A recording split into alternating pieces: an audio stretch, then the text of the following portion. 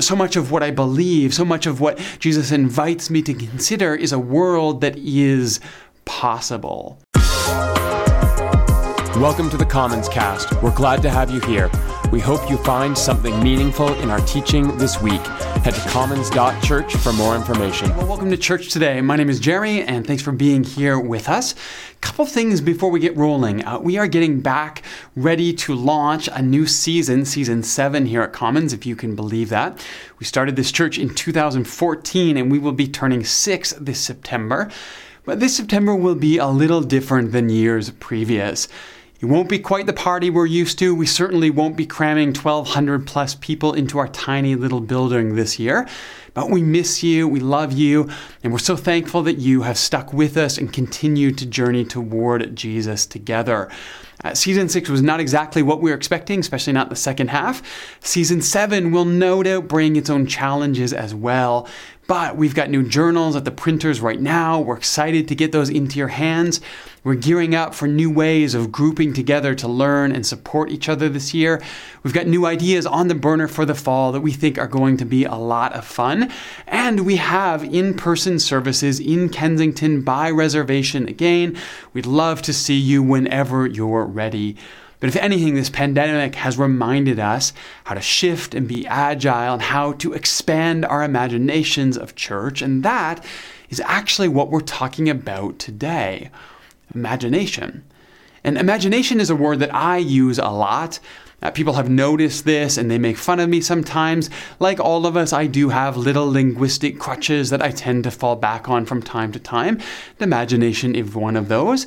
But I find imagination a word that is particularly compelling when it comes to the Christian story.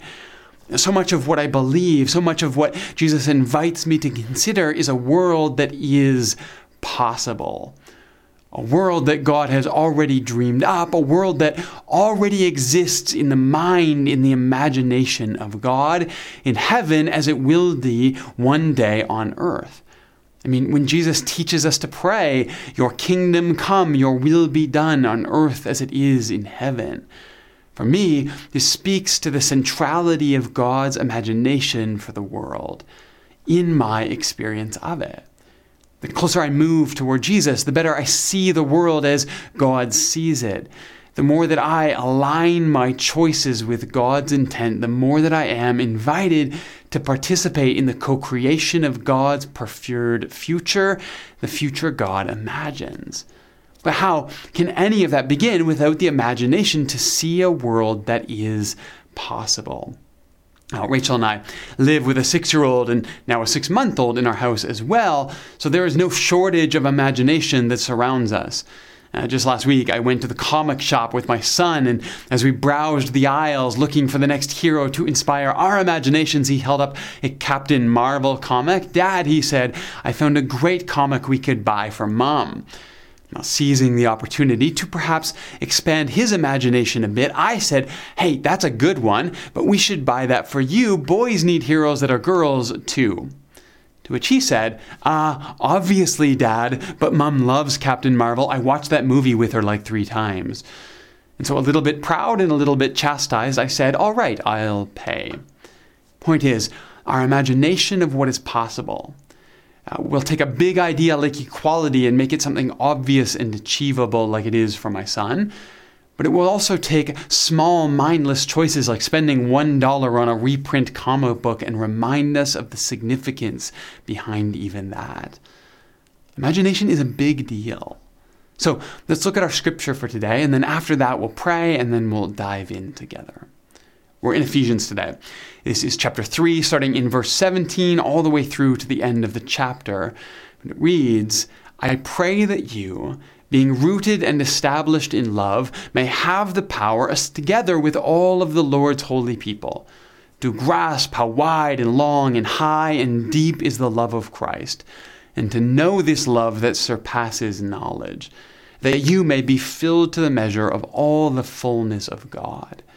Now to him who is able to do immeasurably more than we can ask or imagine, according to his power that is at work within us, to him be glory in the church and in Christ Jesus throughout all generations, forever and ever. Amen." Let's pray. God of all grace, who stretches beyond all of our imaginations, and yet who invites us to imagine with you a preferred future, a tomorrow where your kingdom is at work, alive among us, here in the earth as it is already in heaven. May our imaginations be renewed, be inspired, be enlarged. May we actually begin to understand that our choices, small as they may be, contribute to a future you already see at work in the world right now. Christ, as you lead us, as you guide us, as you reinvent our imaginations, may we be drawn closer to you. May your path become our path, and may we begin to see ourselves, to imagine ourselves, the way you already see us. In the strong name of the risen Christ we pray. Amen. Okay. Today, we're trying to talk about rooted and established, power and grasping, surpassing love, and this idea of immeasurably more. But let's start by situating this passage a little bit. Paul is writing to a church in a city called Ephesus, and this is sort of his false finish to the letter. He starts to wrap things up here as if he's done, but then, of course, he goes on to another 2 chapters describing a bunch more things. Classic preacher power move here. Now, I kind of like that. Sometimes people imagine Paul writing these letters as if they were a doctoral thesis. And there is, of course, value in writing doctoral theses. No offense, Scott. Part of the beauty of the scriptures is that theology often comes to us as conversation between friends. And sometimes those conversations catch a second wind. Now, there's room for prophets and poetry and words that have been poured over and refined. But sometimes that moment when you've already said goodbye and then you think you should say one more thing, you should add I love you one more time. That too is sometimes sacred. But let's look at what Paul says here as he starts to wrap up for the first time in this letter, and what that might tell us about our imaginations. He writes, I pray that you, being rooted and established in love, may have power. Now, we're going to talk about that power in a second here, but first of all, rooted and established in love is just a really great line. It's hard to say if Paul has explicitly here a point he's trying to make, but the words chrizo and themelio are kind of neat together, because they're both metaphors that mean essentially the same thing, but they're drawn from 2 different worlds. Chrizo is literally to take root. It's a gardening term. A plant extends its roots down, and this becomes the basis for its life. Themelio, which the NIV has translated established, is literally speaking to the foundations of a building. You are grounded or established in the footings or the foundations. So your roots or your foundations are basically the same thing. It's just that one is drawn from the world of biology, the other from the world of architecture. And maybe those in the audience that farmed for a living, they found themselves connected with the one, and those that framed houses connected with the other, and maybe that's as far as it went for them. Maybe that's all Paul had in mind, but I do find the interaction here interesting for myself at least. Particularly in that our roots and foundations are grounded in love for Paul. Because when I think of my roots in love, and when I imagine flowers and leaves and stems and seeds as the metaphor for love, I tend to think of the way that I grow into love and I learn to emote and feel and respond and care with empathy. It's sort of this very organic image of love that comes to mind, and I love that. But then when I think of foundations and I think of structural engineering and I imagine a house as the metaphor for love, I tend to think of love in a more structural way, how I speak, how I spend, how I vote, how I protest. All of these things together seem far more profound than what either image conjures, for me at least, on its own. That love is empathic and caring and strategic and deliberate, and I really like that. I think part of what we're seeing brought to the forefront right now in culture with conversations about anti-racism, meaningfully creating space for all at the table, is that warm feelings aren't love, at least not on their own. What happens in us needs to be partnered with what happens through us in the world. And when that happens, when organic roots become structural foundations, now we're really talking about something significant. My son, who just turned 7 this week, by the way, happy birthday, buddy, has this phrase that he's picked up. And when I have messed up and I need to apologize to him, I will often say, I'm sorry. And he will say, well, sorry doesn't make things right, Dad. And he's right, of course. Sorry is a start. It's where things take root, but then we need to build on that. Our love needs to be both emotion and strategy to be actualized.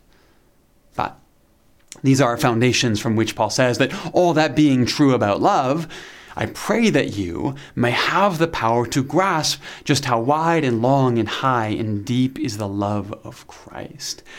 And we need to talk about this for a second as well, because we're in a moment where power seems to have become completely misconstrued in Christianity. Now, the word here is exiskuo, and at a very basic level, it means to be able.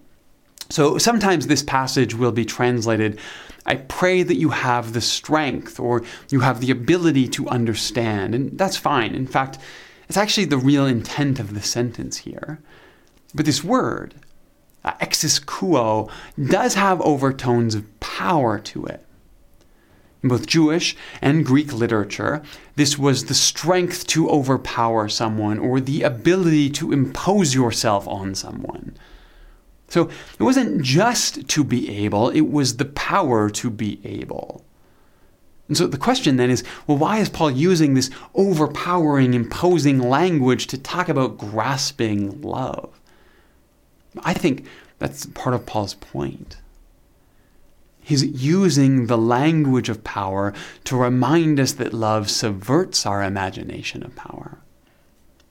When we are grounded in love, when that becomes the structure through which we engage the world, our imagination of power slowly transforms away from our ability to overpower someone or to impose on someone.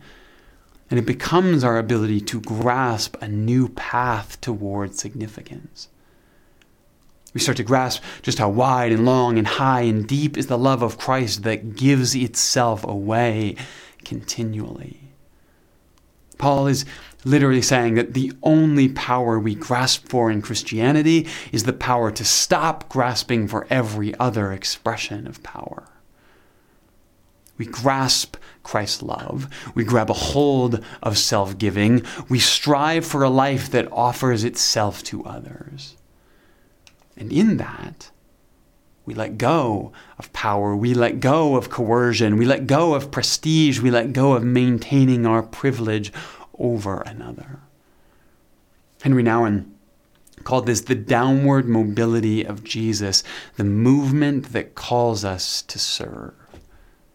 But it brings up some strange stuff here that tends to be a little covered up in our English translations. First, our English translations have added half a sentence here for us to make things easier. Because when Paul says, I pray that you may have the power to grasp how wide and long and high and deep, well, he's actually done there. Now in English, we've added how high and deep is the love of Christ, but Paul actually just leaves it at grasping how wide and long and high and deep. And I think that's really beautiful because none of our manuscripts have any suggestion that part of the text is missing here. This is just what Paul meant to write.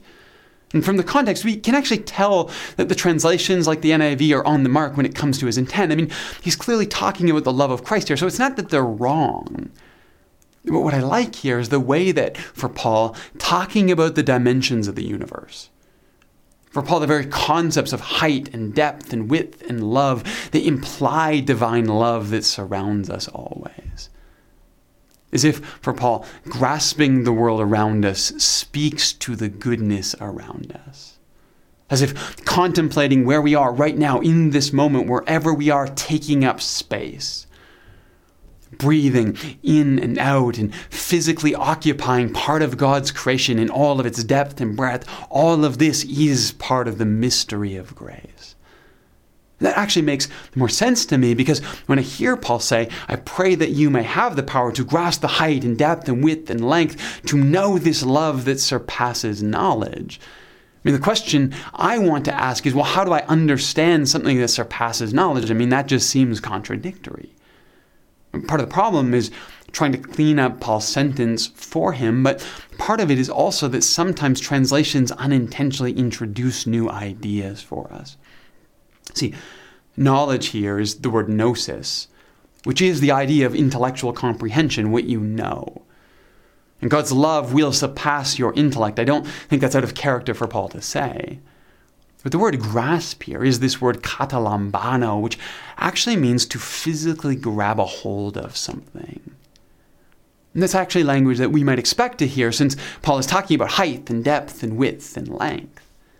Now in English, we also use grasp for understanding, and so that's sort of where our minds tend to go. But for Paul, the idea here is much more tactile than all that. He's literally saying something more like, I pray that you have the power to grab a hold of everything that surrounds you, all of the heights and all of the depths, all of the width and breadth of the human experience as it comes to you. Grab a hold of all of it. Because that is the beginning of understanding surpassing love. And I find this an incredibly compelling imagination for life. Because what I find is that it pushes back against some of the boundaries that I tend to create for myself. Have I started to imagine that God is present in church, but not in the full breadth of my week? Have I started to imagine that God's love for me is defined by how I perceive this particular moment, but maybe not in the full length of my journey through all of its twists and turns? Do I see God in the heights, but not in the depths? Do I turn to God in the depths, but forget sometimes to be grateful in the heights? And so much of what Paul is doing here is trying to remind us that our imagination of where God is possible determines where we see God in practice. And the bigger your imagination of God, the more you push back the height and the depth and the width and the breadth to see God everywhere, the more present God will seem to be. Because if God is everywhere always, in all of the height and depth and width and breadth of life, then the only barrier to seeing God anywhere is where we're willing to look for the divine. And so he writes, now to him who is able to do immeasurably more than all that we can ask or imagine, according to his power that is at work within us. And by the way, buried in the translation here is just this little play on words. Now to him who is able, that's the word dunamai. According to his power, that's the word dunamis. And dunamis is where we get words like dynamic or dynamo or dynamite, all powerful stuff. But the idea here is that God is able to do more than you imagine precisely because God is already at work within you. God's power is not something to be grasped because God's power is already within us if only we can grab a hold of God's love. I mean, this is good stuff from Paul. The Père Teilhard du Chardin once said, someday after we've mastered the winds and the waves, the tides and gravity, we shall harness for God the energy of love. And then, for the second time in history of the world, we will have discovered fire. And that seems very much in line with what Paul has in mind here. Everything you need already surrounds you. Everything you need is already within you if you can grab a hold of it. And then he adds, to him be glory in the church in Christ Jesus throughout all generations, forever and ever. Amen. So, think about this today when it comes to your imagination. If God is really surrounding you and with you, above you and below you, filling you with the power to love in surprising ways right now, today. And if often the only limit to your ability to change the world for the better was your misconception of what that power really looked like, then what would you imagine for yourself tomorrow? Would it be a transformed status quo in your family? A more intentional, consistent investment every single day from you as a partner or a spouse or both? Perhaps as a parent, would it be a change in career or risk that you know that you're passionate about even in the midst of a season of economic uncertainty? Would you imagine yourself letting go of hurts that you've carried around for maybe a little bit too long, scars that have become part of your identity in ways that you really don't want them to be anymore? Maybe you imagine forgiveness in small steps somehow finding its home in the core of your being. Because here's the thing, I think God imagines all of this for you. And I think all of this becomes possible when you begin to grasp not for more power, but instead to grab a hold of the height and the width and the depth and the length of everything that surrounds you with God's love right now. Often the thing that stands between you and God's imagination for you is your imagination for yourself. And as you push back the boundaries, the height, the depth, the width, the breadth, and you begin to imagine God all around you all the time, all of the things that you have dreamt about will become possible imaginations for your tomorrow, things that with God's help and power in you, you can begin to work toward. Let's pray. God, for all the ways that our imaginations for ourselves fall short of yours, would you, by your Spirit, be present to each of us, speaking to us possibility? May we become captured not by the power we're able to grab a hold of, not by the coercion that we're able to exert on another, not by the ways that we can manipulate circumstances for our good, but by the love that floods into us, that surrounds us, that empowers us to love in new ways, to serve in unexpected ways, to participate with you in the creation of your kingdom and commonwealth here on earth as it already is in your imagination of heaven. God, may all of our choices be aligned with the way of Christ. And in that, may we come to know ourselves the way that you already know us. In the strong name of the risen Christ we pray.